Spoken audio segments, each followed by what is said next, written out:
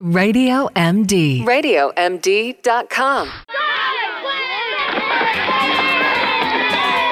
Hear it from the doctor with expert guests from the American Academy of Pediatrics. It's Healthy Children. Now, our favorite mom, Melanie Cole, MS. Welcome to Healthy Children, where all of our expert guests are provided by the American Academy of Pediatrics.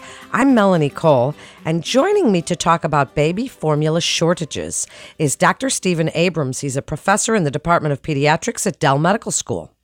Dr. Abrams, it's a pleasure to have you with us. Now, when we first started hearing about this, we thought it was going to be temporary during the pandemic, but it remains an issue today and is in the news. Tell us about the baby formula shortages. Well, initially, with the start of the pandemic, the shortages were part of the supply chain issues that affected a lot of things, everything from paper towels down the road. But it wasn't too severe. Mostly people could find formula, especially after the first month or so. And then in February of this year, one of the largest producers of infant formula in the United States, Abbott Labs, had a major recall of formula from one of their factories. It included specialized formula for babies with severe allergies. And this, combined with the ongoing supply chain issues, just really sent things into a much worse situation, where now all formulas are very short, especially the ones for allergic babies. Wow. So we all know that the AAP has been encouraging folks to breastfeed all these years, right? But there are times and choices that might make it difficult for women. It might not be the right choice, or they may have difficulty. Can you tell us about the world of baby food formula and what's going on in that world today? Are these better than they used to be? Are they giving baby what they need? So infant formula in the United States is regulated both by law from Congress, as well as by very detailed rules from the Food and Drug Administration. So it's a very healthy product. It's not as good as breast milk, but nonetheless, it leads to great outcomes, and families that do formula feed their infant can do so with great confidence about the health outcomes. However, breast milk and formula for babies, especially those under 6 months of age, are really their only food. So those are the only two safe options for feeding babies in this age group. So what do we do? I mean, what can we do to help as we're listening? And what can we do for parents that are formula feeding their babies? And now there's this shortage, and I'm sure the prices are going through the roof as well. Well, many of families do get their formula from the WIC program, so at least for those families, price shouldn't be as big a problem. For families who are paying for it without the WIC program assistance, it is certainly a challenge. First thing to do is families need to be as flexible as they can. They may have been used to one brand of formula. When they go in the store, that brand simply isn't there, and they're going to have to try their baby on a different brand. They may need to talk to their pediatrician about which switches are best, or their WIC office about which switches are best for their baby. But they're going to have to be flexible. They're also going to have to go around to multiple stores, consider online purchases, and things of that sort. There isn't any magic solution to this because the formula companies are producing at a high rate as they can, but there's simply a shortage. It's going to take some time to get better. The most important thing is that we don't want families to use homemade formulas for recipes they might see on the internet or something of that sort. We don't want families to dilute the formulas with more water than what the label tells them to do. And until the baby is at least very close to a year of age, we don't want families to use cow's milk. So you and I talked for just a second off the air about human milk banks. Is that an option for these women? In some cases, it certainly can be. Families should only get the donor human milk from an approved milk bank, which fully pasteurizes and prepares the donor milk properly.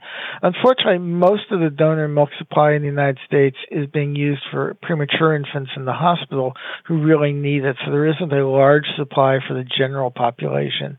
So in some very specific circumstances, it may be an option, but at least as we currently have it, it's not a broad option. Okay, so what would you like families to know? And you've given us some places where they can find, you've given us some good advice about going store to store and talking to their WIC program and that sort of thing. What else would you like them to know? Why don't you tell us how long formula is important and that what is it, 4 to 6 months, we can start feeding certain solids. Does that help this shortage because then we can start incorporating other foods into baby's diet?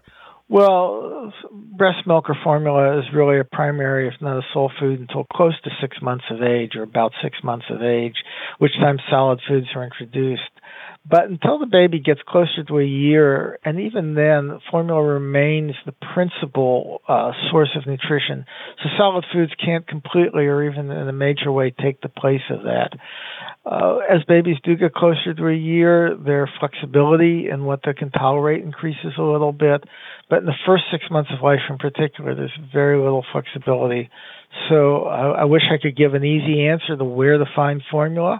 But I think that families are going to have to speak to their friends. Some parts of the country, the formula shortages is worse than others.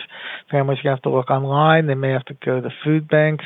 And we sure hope that this gets better quickly. And above all, be in communication with your pediatrician, who may also be aware of where they can find some formula.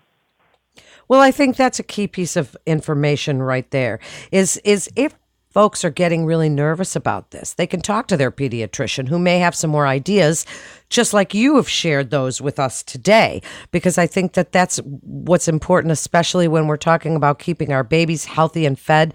Do you have any final thoughts you'd like to share on these baby formula shortages that we're hearing about in the news today? Well, above all, we encourage families not to hoard. It's difficult to do that because many stores are limiting how much you can buy. But remember that this is something we're all in together, and that if we over-purchase or over-store them, then it's not available for other people. And above all, not to do something like make homemade formula, which really isn't safe for babies. Well, that's some good safety advice and good tips. Doctor, thank you so much for being with us today and sharing your expertise. And you are listening to Healthy Children. Again, from the American Academy of Pediatrics, are the gold standard, our pediatricians who we love and we care about, and they are helping us to raise our children happy and healthy. And that's really what it's all about. You can listen on Spotify or iTunes, TuneIn, Stitcher, Google Podcast, but we want you to listen at RadioMD.com. We'd love for you to share these shows with your friends and family because we are learning from the experts at the AAP together. I'm Melanie Cole for the AAP, Healthy Children, and Radio MD. Stay well.